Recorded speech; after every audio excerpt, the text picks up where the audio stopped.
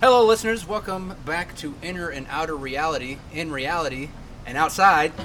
I'm your host, Sean Penalber, and this week with us is Alicia Deringer and Beth Schaller. Alicia and Beth. So let's get deep. What are y'all's thoughts on life or existence?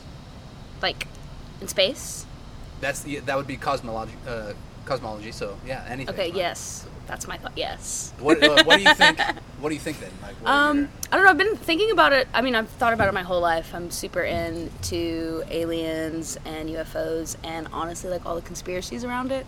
Not that I believe in them all, but I really enjoy like thinking about it. Like, what if? Yeah. It's been like one of my favorite questions since birth. But recently I've been thinking about it more, with everything that's coming out in, mainstream media. Like, we watched the news the other day, and there was UFO footage on, like, CNN, which... And they're not even calling them UFOs now. It's like a UFI or something like that. It's a new word. Yeah. But I've been thinking, like, what if... I just feel like it makes more sense for aliens to have been on Earth before us, and, like... maybe like in the sea, because we don't know what's going on in the ocean, and them just like procreating together, and then maybe life does just spontaneously show up on Earth. And then for me it just makes more sense that any alien influence we've had on Earth isn't from aliens that are like light years away and like from way other galaxies, but like more of an alien life that is not necessarily extraterrestrial. But just a life that we don't know about. I talked about this on the previous guest, but essentially like things like octopi. Yeah, exactly. Or fungus even. There's evidence of like fungal spores on meteors or other planets, and so who's to say that like in the billion years that Earth has been around, like all these things just, a fungus meteor crashed in here and then the plants evolved, and then that effect influenced the animals around it, and then all that, now we're here. Humans just exist. I'm trying to word the thoughts that I'm coming in, but it's kind of a tangent. It's just like,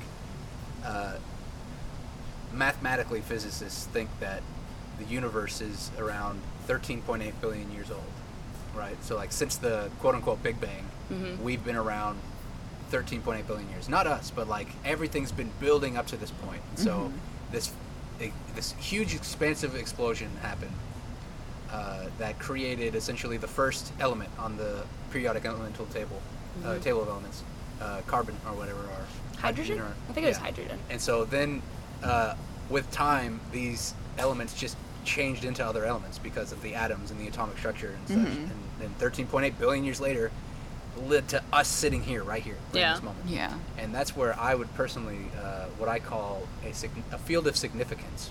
Yeah. Kind of like gravity or magnetic field. I think that particles, or universally, cosmologically, that there are fields of significance that lead us into the moments of life where we need to be. And ours has led us right here, right in this moment. And we'll expand from this forever. We can never remove this from existence. Yeah. Yeah. I don't know. Scientists are like... I mean, we can't remove this from existence, like, because it's happening already. But scientists have been, like, looking into black holes. Yeah. Like, and they're, like, having a lot more, like, discoveries very recently to where they're thinking, like, does matter, like, stop existing when it goes in a black hole? Because it does, like, shoot, information back out, but does the information get lost going in there? Which would, like, just change the way we think about everything.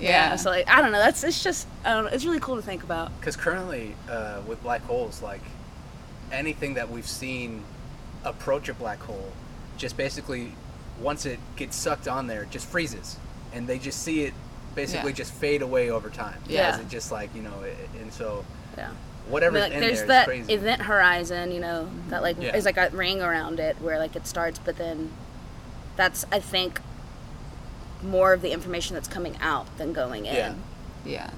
And additionally, continuing into the Big Bang Theory,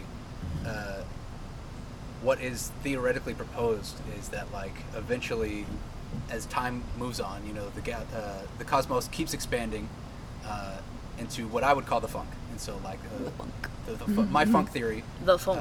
is literally, funk is everything. Like literally anything and everything. All the particles that create us, the waves and the gravitational fields, literally anything and everything we can think of. And so if my fist is existence is expanding faster than the speed of light into this thing, into the funk, essentially. And if we were to ever discover anything else, literally anything outside of existence or yada yada, that's still within this greater funk.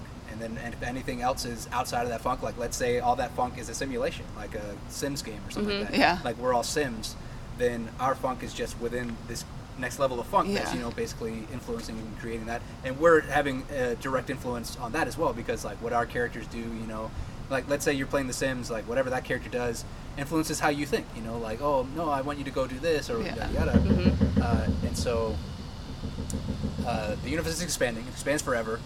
We don't know how long it's going to take for essentially, because energy is never destroyed. Right. It basically just transfers. And so, but,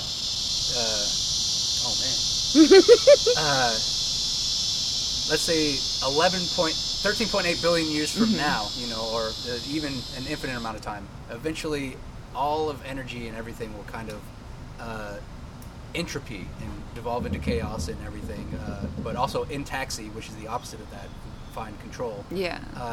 But it'll all break down into this moment that essentially like compresses energy so much that it causes another Big Bang. Yeah. And so if you remove time from the equation, because we are just the past moving through the present, becoming the future, and so we're experiencing time, even though it's kind of an infinite thing. And so really all those Big Bangs, even though they're trillions of years apart, are just happening like that. Yeah. They're just like flashes. Crazy. Yeah. Yeah. Well, I think that's just, existence. It's like chaos and order fluctuating back and forth forever. So, weird. Yeah. When I think of, like, existence, at least recently, growing up I was never afraid of death, or even, like, I had family members that would pass away, and I saw everyone, like, would be upset, and I'm like, why are y'all, like, y'all are surprised? Like, we're all gonna die. Like, it's the inevitable. And now, like, I think about that, and I'm like, oh my god, I'm gonna die, it's inevitable. And it's like, I'm finding it harder to understand what I want out of my existence now that I know that it's not. Yeah. Now that I've really truly grasped that it's not permanent. Yeah. Right. At least here in this At form now, that I'm in, Because there are like, it is sci-fi in a way, but it's also not to say that like humans could achieve some level of immortality. Whether it is either physically or being able to transfer your brain and consciousness into something else. Either digitally or another physical body and something. Yeah. And so it's crazy to think about how that would then affect your goals in life and everything, because like would you have the same will and desire to like be like, I don't have forever, so I got to do these things. Like, would you be motivated? Would there be any sense of urgency? Exactly. Yeah. And would you get bored? I think that's something that makes human life so special, is that it's finite. Like if you never had to die, you wouldn't cherish anything, or you wouldn't, have goals really. I mean, not to say that that wouldn't be great to live forever, but knowing that it's going to end is what makes it worth savoring, I think. Yeah. There's a show called Upload on Amazon that is like essentially what you said. They figured out a way to take consciousness and move it. They upload it to like a nirvana, like a heaven. But there are like different levels of like whatever you can pay for. Yeah. So like, you can either be at like this fancy resort or all these other things, and you like take a form of your body that's like, I want to say like the nicest, like the youngest, healthiest you've been or something. Not like what you look like when you died. Yeah.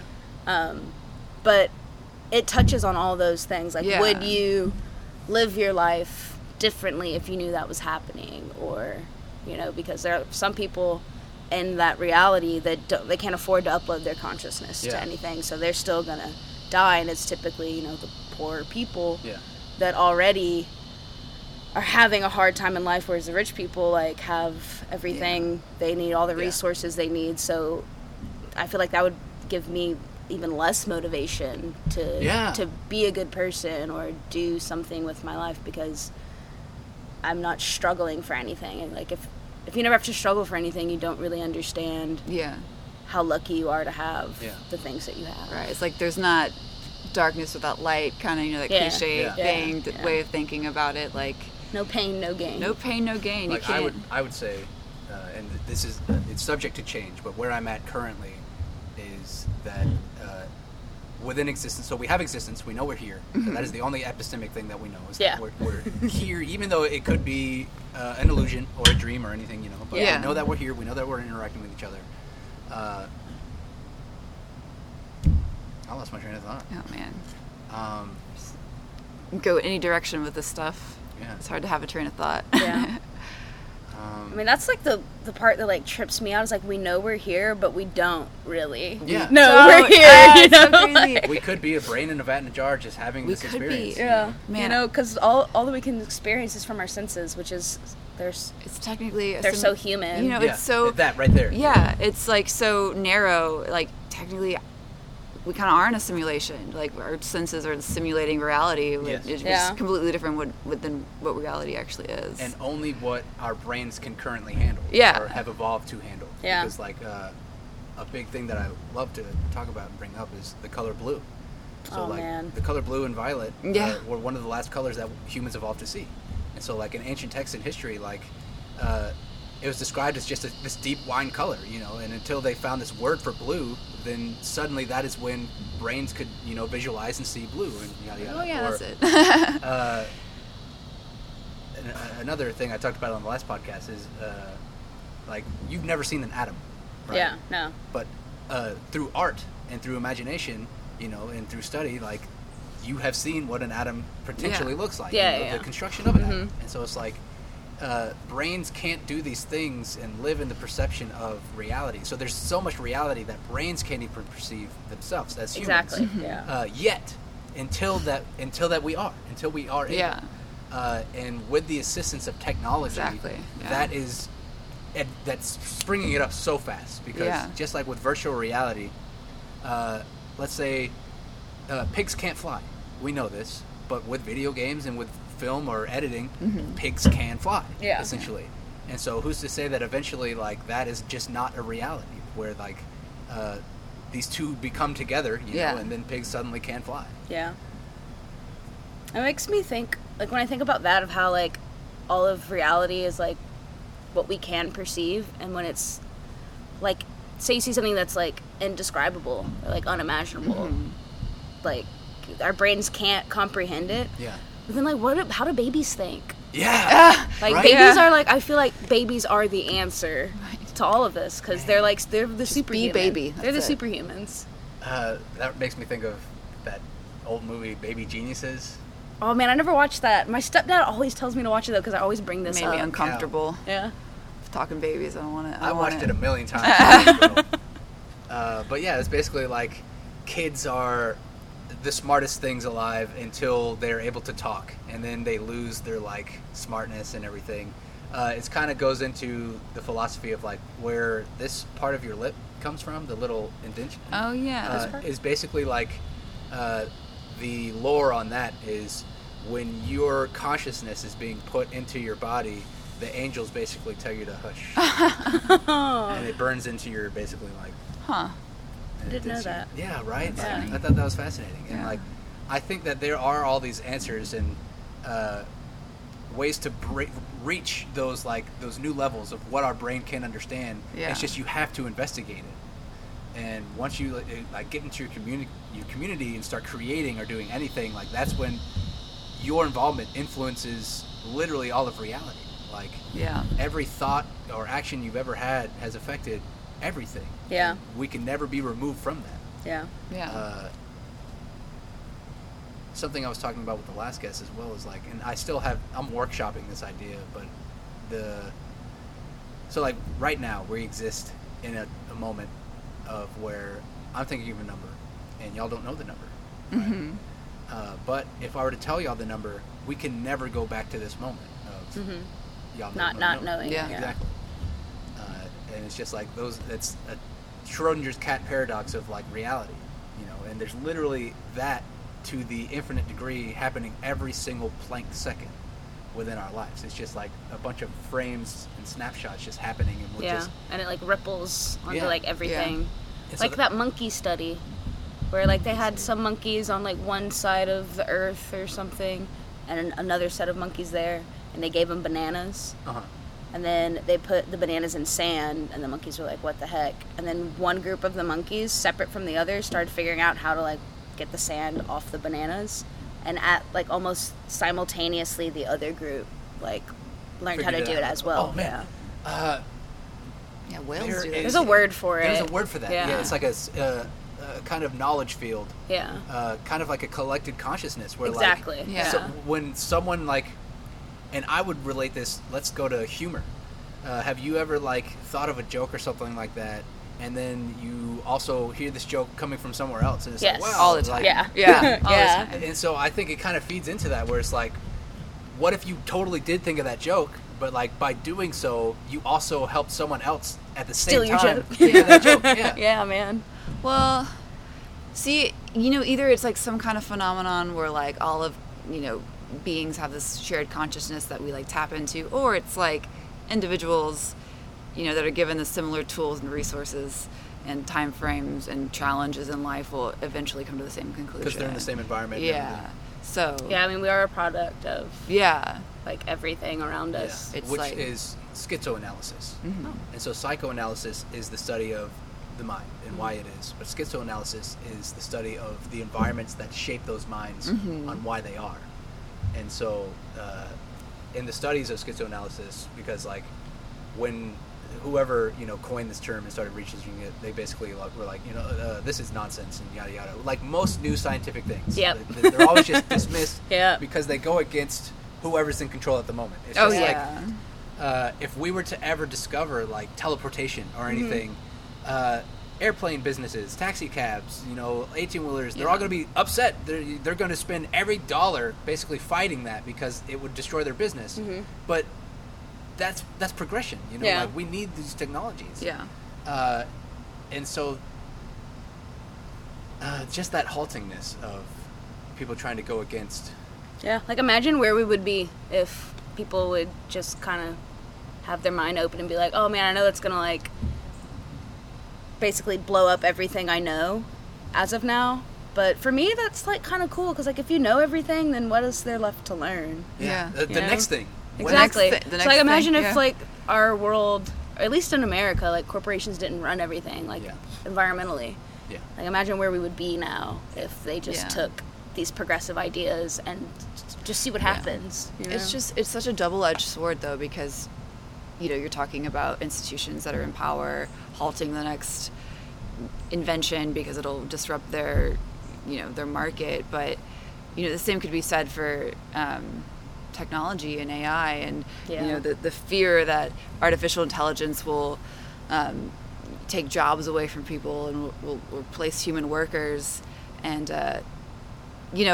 that's just such an antiquated argument because if they said the same thing about the railroads and like Yeah, cell phones exactly. and it's such a huge part of our society now, like all of these inventions, and it's for the most part improved society, but at the same time there are just so many consequences to technology and artificial intelligence that we don't completely understand. So while we do need to progress, we also need to like take a step back and kind of like think about the implications of things. I completely agree. Yeah. And I think like an important thing that humanity needs to start getting into with like quickly before like global warming wipes us out or anything. Oh, yeah. Because really where we're at is like geologists and all these studies say that like we don't have much longer. Yeah. Like, Yeah. But, like climate change is like rapidly speeding up right now. Yeah. And so like we need to basically like all these corporations, like McDonald's or like auto industries, all the big industries, they control and influence everything that we Yeah. do. Like literally like,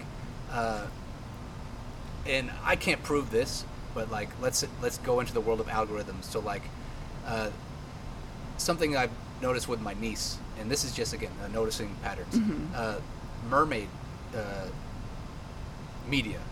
There's been a lot of mermaid media in the last like year or so. Yeah, I've and- been seeing it all over TikTok. There's like mermaid TikTok. Yeah, and so like I think that it's all not all, I can't say that, but like it feels that like it could absolutely just be advertisement for other mermaid stuff coming out, like that Luca film, the Pixar film. Like, yeah. You could actually have Disney could easily basically just be like, I want Amazon Video and Netflix to have more mermaid media, so that when our mermaid thing comes out, more people are like, oh yeah, I'll watch this mermaid thing because now they're of the used influence. to this thing.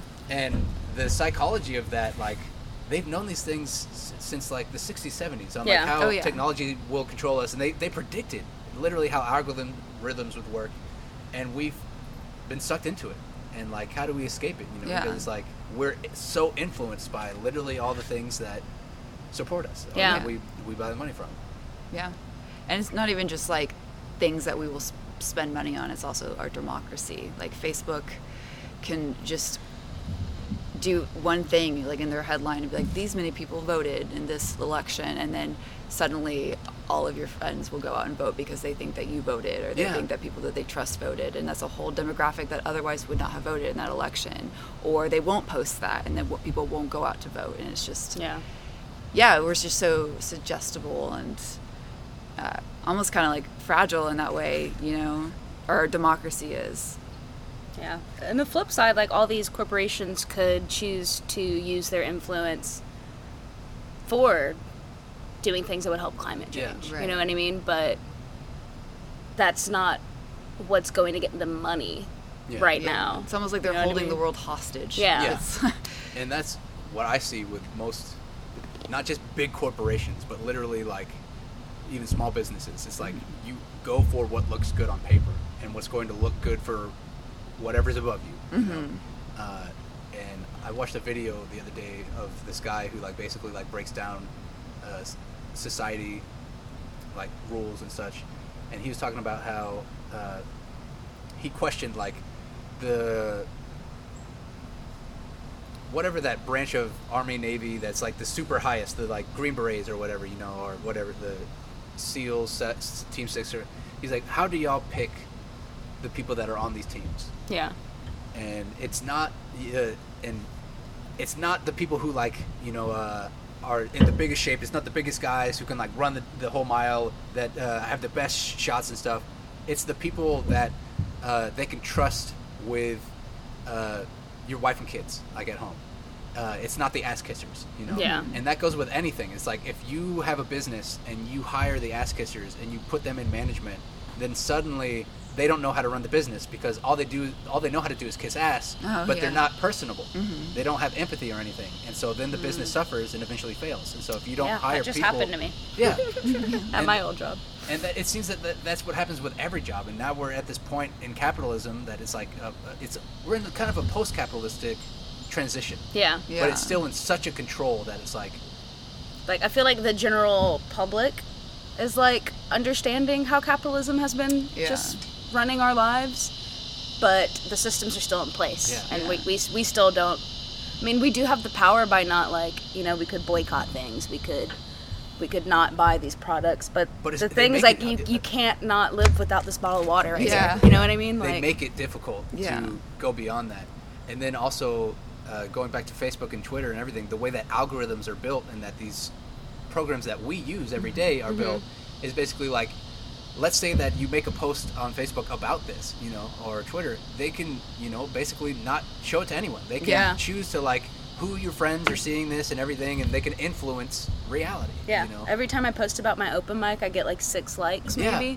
Then I post a picture of myself, and it's like hundreds of likes. Yeah. You know, and I'm like, I don't care about, come to my open mic, you know what I mean? Like, it's interesting. Whenever I see anyone post about shows, like locally, if I do see it, it's like not as popular as the rest. Like, I just went to Guitar Center, and my old operations manager was like, you didn't come to my show, and I was like, I didn't even know you had a show. Like, I would have went, you know what I mean? Like, and I think it was that movie The Social Dilemma or something like that. I was talking about like how even apps will basically you won't receive notifications when they happen. They'll like hold them off to where like let's say you haven't touched your phone in like 30 seconds or so, or a specific time, and then they'll be like, oh, she hasn't touched it, shoot it out. They haven't looked at Twitter, you know, here's an update, you know, or here's a notification, and it's just so manipulative. Well, it's also the fact that it's random in a sense, that like you don't, know exactly when you're going to get a notification, Yeah. that makes you want to keep like checking your phone, because Yeah. if you were able to predict it, like, oh, if you're like, oh, okay, what's this time, so like 6, it's time to... this person's going to post this, you would only check your phone at 6. Yeah. But like if your phone like periodically throughout the day was like, hey, reminder like of something that you didn't ask it to remind you, then like your brain like doesn't know when it's going to get that serotonin uptake, so it's going to keep constantly checking for it. Like, Bro, they got us played, yeah, man. they do. Dude. Honestly, like, props to them. Mm-hmm. I mean, I don't agree with it, but it's so smart. Yeah. It's so smart. Like, I wish I would have thought of it. It's or like people that cared about, it's humanity literally progressing. a mirror of your own psychology just in your face, and that's why we hate it so much. I wish the people doing these things were more like for the people. Yeah, Yeah. not like It's- greedy. Yeah, that, it's not. It's like, let's get all these profits and let's keep these profits to ourselves. Like, let's put them in offshore accounts where no one will ever touch it. You know, interestingly, I read this book by this author who was talking about all these things and how social media is just, very horrible and for your mental health and very addictive and bad for society. And his solution to all of this was to just make people pay for it. So the fact that it's free, like customers for Facebook and for Twitter are these huge corporations that, see a marketing value in it. So they collect all of our data and they manipulate us and give us suggestions and sway us in different ways. But if we were to pay a service to Facebook, suddenly we are Facebook's customers and not these advertising agencies or these, Really what I think should happen,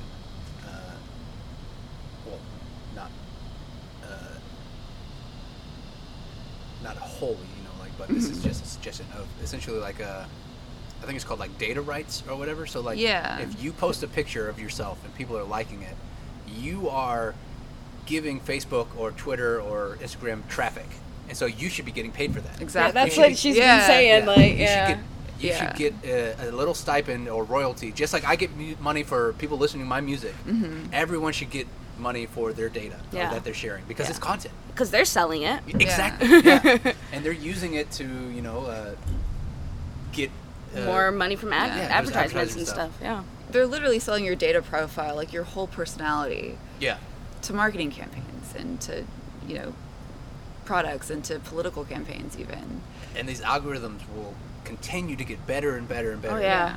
Until like literally we reach the point where it's like, let's say you run out of toilet paper, right? Mm-hmm. An Amazon drone will have already delivered it to your door. And like, you just walk outside and it's like, wow, I guess I did need toilet paper. And if you didn't, you just hit a button and it comes back, picks it up, it'll bring it back some other time, I already I'll just think of something and then I'm scrolling through Facebook and I'm like, wow, there's an ad for right cupcake. Like, I didn't even say it out loud. Like I literally just thought it and it pops up and it just I don't like it. You don't even have to say it out loud. Yeah. Like because it knows what you're thinking. They're not recording your conversations because they don't have to. They could if they wanted to, but they already have so much information about you that they don't need. Yeah, they don't need to. These computer programs will eventually know you more than you know yourselves.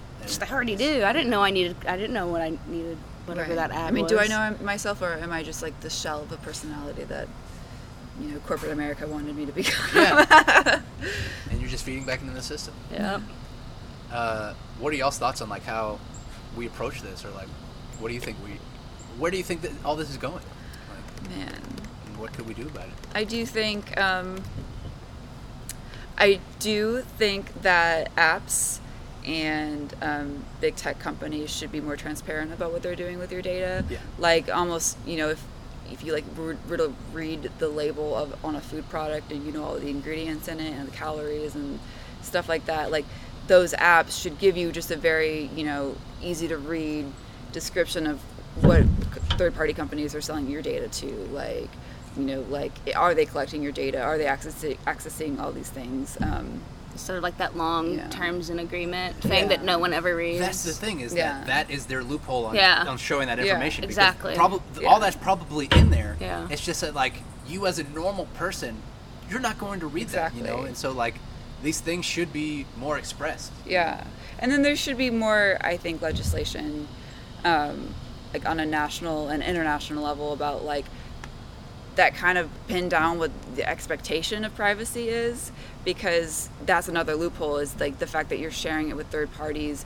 You the law says that you no longer have the expectation of privacy, and therefore it's not private. But most people don't think about it that way. They don't think about like a message that they are sending through Facebook Messenger. To them, that's private, but Facebook owns that. Yeah, and they can send that to the police if necessary or anything. Yeah. Mm-hmm. So, yeah. So Beth is obviously super into this. So I've been learning about it just from her, like, you know, being passionate about it and telling me all about it. But one of, I guess, the biggest things for me is that, from what she's been telling me, is that technology is progressing so much faster than laws. Yeah. And there's not like any precedent for any of this. So as it's happening, like, all the cases are so unique. Right. Like, and you know, what did you say about the Supreme Court literally just saying, like, we don't know about something? They heard a case about a 9th grader. She's a cheerleader, didn't make the varsity cheerleading squad, so she, you know, one weekend she's at like Bahama Books or something, and she posts a Snapchat where she's like swearing and like saying all these horrible things about the cheerleading squad because she's like a frustrated teenager, and her school sees this and suspends her from the cheerleading squad for a year. And this goes all the way to the Supreme Court. You know, the question of, you know, it wasn't on school property, so, and it's a public school. Yeah. It wasn't on school property, so can the school make a decision or intervene or discipline her? Yeah. And the school says yes because she's talking about something that pertains to the school. Yeah, and then her she represents as a cheerleader. And her parents say no because, you know, she's not on school property and we can't like expect students to carry around. Yeah, and it's freedom of speech. Yeah, well, exactly. Like you don't lose your freedom of speech just because you're a student. Like you don't walk onto a school campus and are completely stripped of all your First Amendment rights, even if you're a child. Yeah. And the Supreme Court was like IDK. Like they just they didn't rule on it because on some level, yes, like students do have First Amendment rights.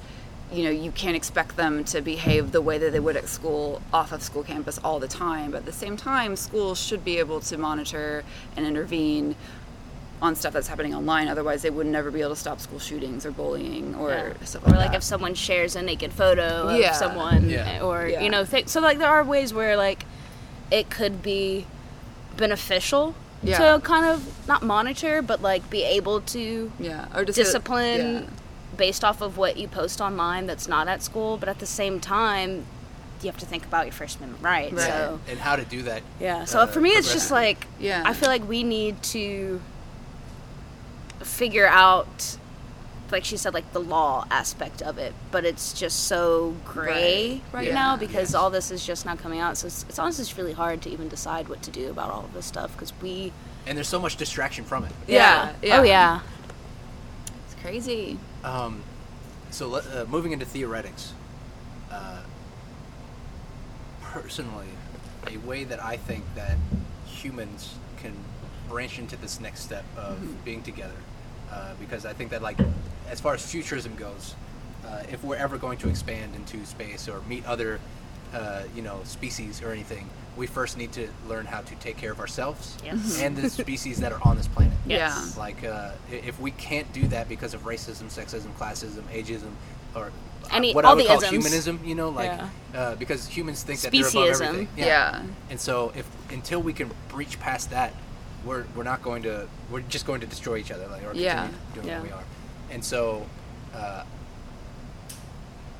there's a thing now that is being studied called neural links, and essentially being able to put a computer in your brain and then control things with that. So like the most recent update with that was they put the neural link into a monkey, and it was just playing Pong with its brain. No controls, nothing. Just, you know. I thought like the video, like being able to move up and down the thing and play against this computer with its brain. It's wild. Wow. And so, right?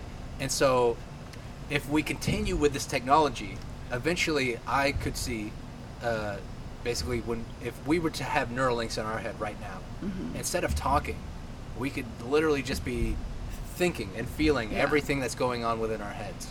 And now that does remove privacy, because if I can look into your neural link and I can think of, or I see what you're thinking of. But the thing is that even though that privacy is now gone, which is scary to some people, you are able to more understand why those things are. Like, let's say you're afraid of like let's say that and this is just a broad example, like that if I'm thinking of sex or something like that, and I'm ashamed that like I'm thinking of sex, and now we're all together, and then suddenly I think of sex, and y'all are just like, oh wow, you just thought of sex, but y'all would know why I thought of that, and why yada yada yada, and we would instantly just have this discussion. Yeah.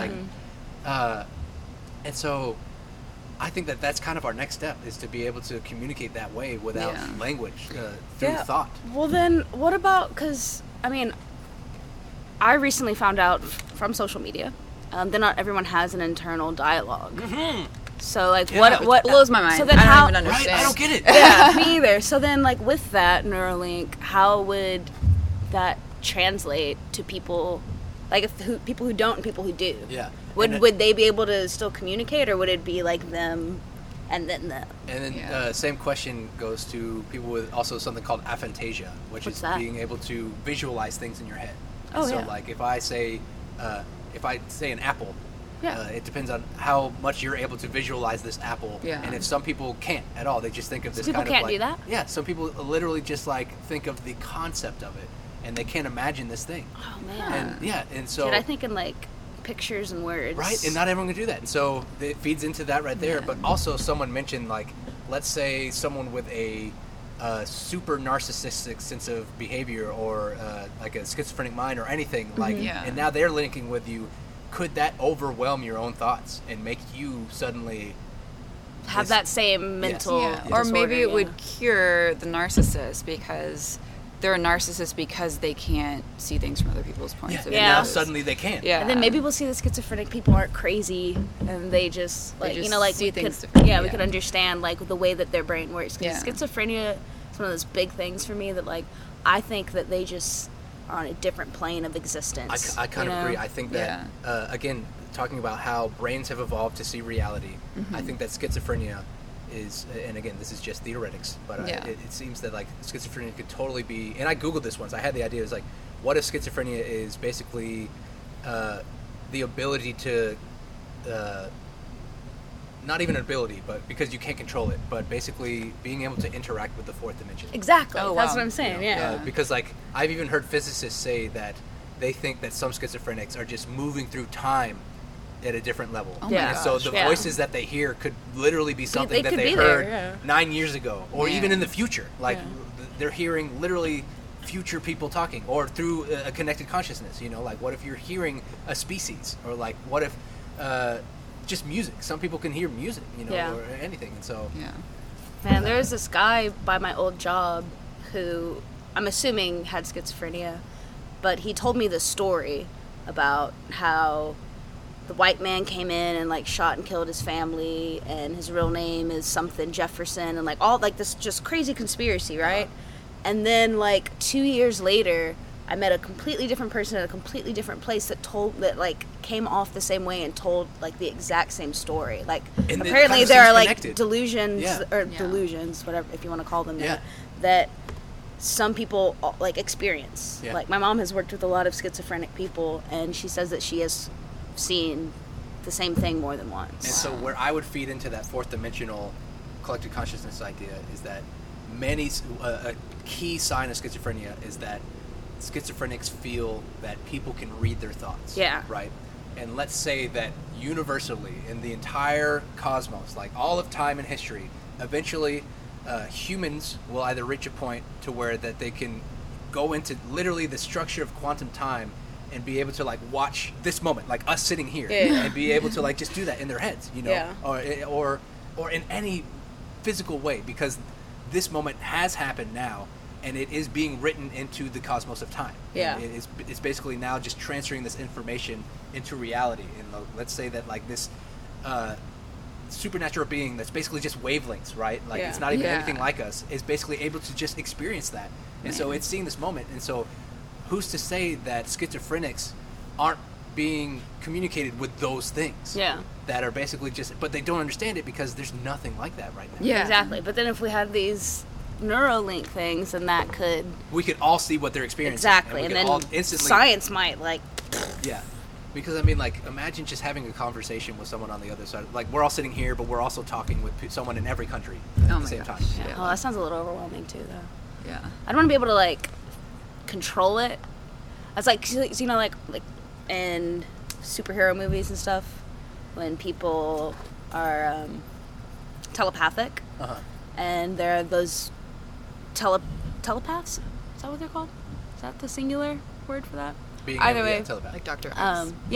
They can't control it and just like hear everything all the time. Yeah, they're hearing all the voices. That would be so overwhelming. Yeah, so I would definitely, it would need to be like a honing in thing. Yeah, or like how would you pick and choose? Like, would there be like an app on my phone? Like, would it be like a way that like I just think of, like, how do I think of something over there that I can't see, and I don't know if it's there? It feeds into, there will also be people who are trying to use this to manipulate you. Exactly. Like, let's say that like there will be a company that like, now that this thing in your head, you suddenly want to go out and buy coffee. You know, like, it's just like, and you want this coffee from this store. Yeah. Or your dreams now have ads, like in Futurama. Oh man, that'd be crazy. That would irritate me so much. I do think you're onto something though, because I kind of think any sort of bias or prejudice that people have is sort of like an arms race, you know, like they feel that way because they fear that somebody from another group is harmful or is threatening them in some way, and you know, so they're aggressive or hateful of that group, and that group therefore is, you know, like not receptive to them either. So, you know, if everyone kind of just saw each other as equals, as humans, because they had the same shared thoughts, then like, and it wouldn't even be the same shared thoughts. We would all still be individuals. You would just be able to humanize them and think of them the way that you think of yourself, or the way that you can think of someone that you care about. Instead of like, like I would use the last 4 years as an example of like people who have tried to talk with heavy extremist conservatives or like Trump supporters and stuff. It usually ends up in like one person attacks the other person, and then it's just, you don't learn anything. You're just like they separate. They're yelling at each other, and then they go off. They don't learn anything. They just hate each other. Yeah. What's so scary about like modern day politics is that like people literally live in different realities. Yeah. Like they are not seeing the same news feeds, the same, they're not interacting with the same people. Like it's like literally separate. Like we don't even have the same collective idea of what truth is in the media. So that's to me what's so scary. Like if we had one agreed upon reality and truth, then I don't think that we would have the same. But there's no one reality. Yeah, you know? Because it's different for everyone. I would, in my theory, funk theory, I would basically postulate that essentially we are literally, even though we're together right now, we are still each within our own surreality at all times. And not just each of us. Literally every particle that creates us is in its own surreality, living its own path, but we're just in the one that's been constant. We're not branching. Every time it branches off, we don't experience that. We experience the one that's, you know, that we're on. I would like the Neuralink thing, like you said, like thinking, you know, seeing another group of people and feeling uncomfortable around them. Right. So like for me, you know, I'm queer, I'm gay, I'm a person of color. I look like I'm pretty gay, you know what I mean? Stereotypically at least. So when I go places that are full of, you know, like upper middle class white people, I don't feel comfortable. You know, I feel judged. I feel like they're looking at me. So if like I was able to like kind of read their thoughts, and turns out like, oh, you're just being really insecure. Yeah. You know what I mean? Then that would like be tremendous for me, because so many times I feel uncomfortable because I think people feel uncomfortable around me. Yeah. You know? I know that feeling. Man, that goes back. There was this one time where I was leaving work and you texted me to meet you at this bar. Oh, God. And I went to the wrong bar. I told her to meet me at the Spot. So I went to a bar called the Spot. She just meant the in bar. Galveston? No. It was in Third Ward. But she just meant the bar that we go to all the time. She was just like, she was just funny. Yeah, so I was like, okay, the Spot, I'll be there. And I was the only white person in this bar. And everyone, like, I felt like everyone was looking at me. They're like, what is she doing here? And, I was a little bit uncomfortable because I just didn't feel like I, like, belonged or fit in. So I was like, hey, you here? And she was like, where are you? You're at the wrong bar. And then I left and I was like, that's how she feels all the time. Like when she's with my family and she's the only person of color. Yeah. You know, not that like anything is immediately wrong. You just kind of feel out of place and uncomfortable. And and expanding into that, I think that white culture is feeling that finally after all these years. And so that's where a lot of, I would say, Trump supremacy comes in. Is that they feel being made equitable, you know, like when you're privileged and things are becoming more equal, you feel attacked, you know. Right. And so it's like you are being brought down to this level, and you're feeling what it's like to be oppressed. You know? I don't even think that it's you're being brought down to a level. I think that it's other people are finally rising Exactly. up. You know what I mean? And you're uncomfortable because It's- now, like, you aren't the one. Like, you have to be called out on your uncomfortability, on being uncomfortable, whereas, like, we've been uncomfortable the whole time. Yes. It's like this weird phenomenon where people feel like more equality is like taking away from their rights, which is, no, you're just giving, more rights and representation to other people. Yeah. But some group of people feel like that's like threatening their way of life, which it's just... Which is selfish and greedy. Yeah. But, like, then also if you feel threatened, then you are. Yeah, it is justifiable. I mean, it's... because it is your experience. I don't think that you should be a bigot about it, but, like, if you do feel uncomfortable, like, I would like to be in a space with, like, because, like, that's what I love about her being white and growing up with an upper middle class family. It's like, if she is uncomfortable about something or doesn't know about something or, catches herself doing something that does kind of show her white privilege, we can talk about it. Yeah. Like, because if you want to know how my experience is, I will tell you, and, like, you can tell me yours, and then that way we can understand, like, how each other feel, which is the first step. All these Trump people, they're not trying to understand how you feel. Yeah. And if you're not trying to understand how I feel, how could I possibly get to the point to try and understand how you're feeling? Yeah. If you can't trust me, why should I even? How trust can you? I trust Yeah, you if you don't trust? Like. Yeah, I think for a lot of white people who feel uncomfortable at this point in history, I think one mistake that people make a lot is to equate issues about race and racism to like a very brutal past where like there was literally slavery. So when you say something is racist, people think that you are like equating them to that time in history when really all you're talking about is like a systemic problem that we've all grown up in and we've all been like shaped by. So it's like you're gonna make mistakes as a white person. Like you're gonna have tendencies and thoughts and feelings that are racist, like necessarily because you were born and raised in a racist society. Yeah. So it's like kind of just be okay with apologizing and like learning and like growing. And I would say that's the first key. Is basically admitting that these systems have been put in place since the dawn of man. Basically, there have always been a master and a servant. And so it's like now that we're finally,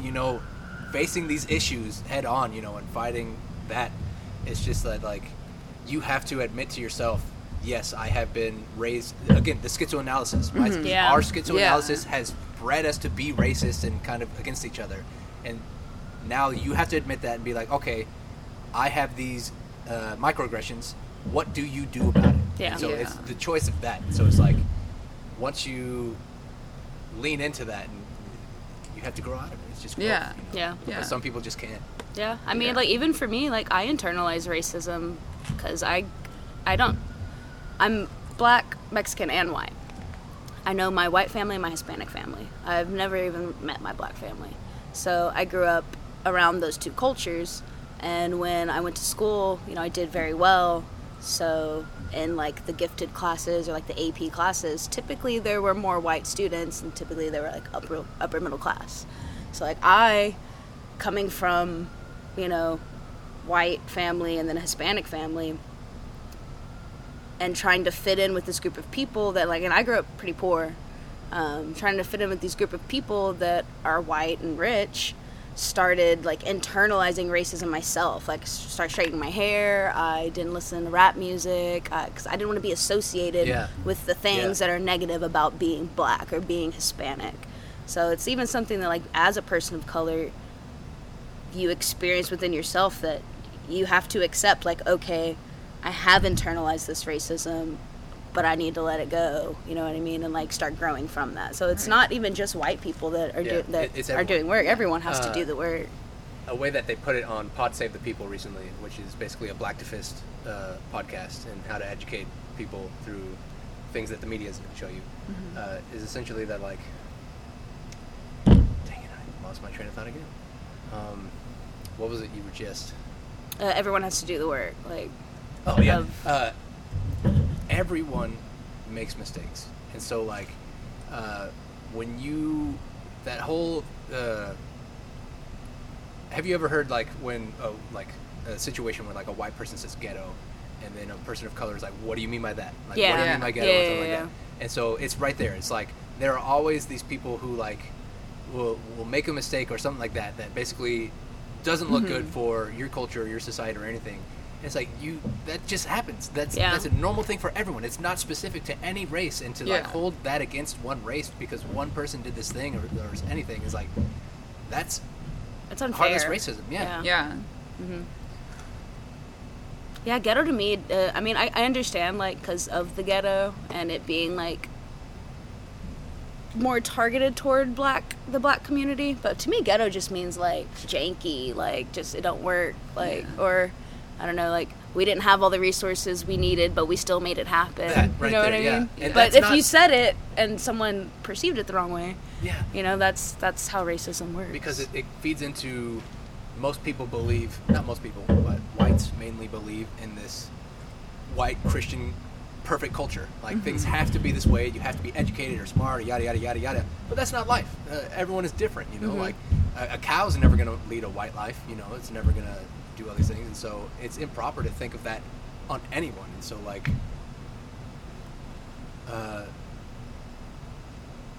don't know. I can't say that like. I don't know how to wrap up this thought, but it's just everyone is anything, you know, and we have to learn to kind of accept that and work with each other rather than like isolate. Well, also I feel like we can't be naive about like white, our history, the history of everything, because we can't jump straight to everyone love everyone, right? Like 100%, like literally race, like that's the goal, shaped everything, and it has like disenfranchised and abused and like marginalized tons of people and generations of people and their children. So you can't just be like, oh, everyone is over, you know. Sorry, let's get over it. You kind of which is what everyone not everyone, but like a lot of white people try to do. They're like, oh man, that's like we're past that, and it's like, but we're not, dude. Like, because you're still not acknowledging it. Yeah, exactly. Learn the culture, learn what is wrong. You know, be there with, be present. Exactly. Yeah, be present. Well, we're about 52 minutes in. Are there any last things y'all want to talk about, or before we go? We got about 8 minutes. I just really enjoyed that. I haven't had we have talks like this together all the time, but hearing your point of view on everything is, I'm like ready to go talk more. I'm like go watch a documentary or, you know, like, I don't know. It's just really stimulating. And it makes me really happy and like really hopeful. You know, honestly. Even though we talked about some pretty negative aspects of life. You have to acknowledge all these things. It just made me feel good that other people were on the same page. You know, because that essentially, in my funk theory, that's kind of a goal, is to like use this theory of what I've learned through my community and through my schizoanalysis to move humanity or anything into the future. And I may not even be able to do that directly. Like the writings that I have may never go anywhere, but they have gone somewhere and they're still influencing reality in a way. And so my goal is to just keep honing in on it and to make it more and more sense to where so like if I could equate or whatever, I don't know the semantic I'm looking for, but like a year ago when I was explaining funk theory to people, 2 years ago when I was finally forming the theory, because I had these ideas, but I didn't know how to properly express them. And so I had this revelation while meditating one night, and basically, like, the answers just kind of came to me. And it's very difficult to explain, but, like, the music I was listening to was basically, like, the songs that came on the shuffle, and this is a shuffle of, like, a ton of music. Everything was basically just responding to my thoughts in a way. Like, almost as if life was just guiding me. This funk was just essentially talking. And so, again, I'm losing my train of thought of where I'm going with that. Funk's getting you, man. Yeah, you're going on the different paths. The funk provides. And so once you reach into these patterns and start exploring it with not just yourself, but everyone around you and everything, you notice these patterns more because now your brain is aware of it. It's just like when you get a car. Like, I got a Prius when I was 19. I never saw Priuses anywhere ever. And then automatically, like, out of nowhere, I was like, there's a Prius there, there's a Prius there, there's a Prius there, you know? And so once you start, like, honing in on, like, noticing these moments of how the funk provides for each of us. Like when you sat down, you said that moment that happened. The water bottles. Yes, exactly. How we needed water bottles. I was like, man, this should be a guy. If there was a guy in the corner selling water bottles, this would be perfect. And then there was. There was, yeah. And that is what I call the funk providing. And I think those moments happen to us literally all the time, every day. And when you study them and you start to see them more, kind of like a word search, you know, like you begin to be a detective and investigate these moments, they show up and they pop up more. Yeah, I was like, man, I manifested that. Because I literally passed by that intersection 20 minutes before, and there was no guy. That's crazy. Well, thank you all for being on. This was a great conversation. Thank you for having us. Yeah. Thanks for having us, yeah. Any plugs before we go? Yes. I will be having a show, my last show in Houston for a while with my band Texture Yellow at Rudyard's on July 25th at 7 p.m. Perfect. And this will definitely release before then, so people can hear that. Sweet. Yeah. I would also like to plug Alicia's show at Rudyard's July 25th at 7 p.m. I'll be there. You don't have any comedy shows coming up? I can't, on the top of my head, think of one that I have the next couple weeks. So.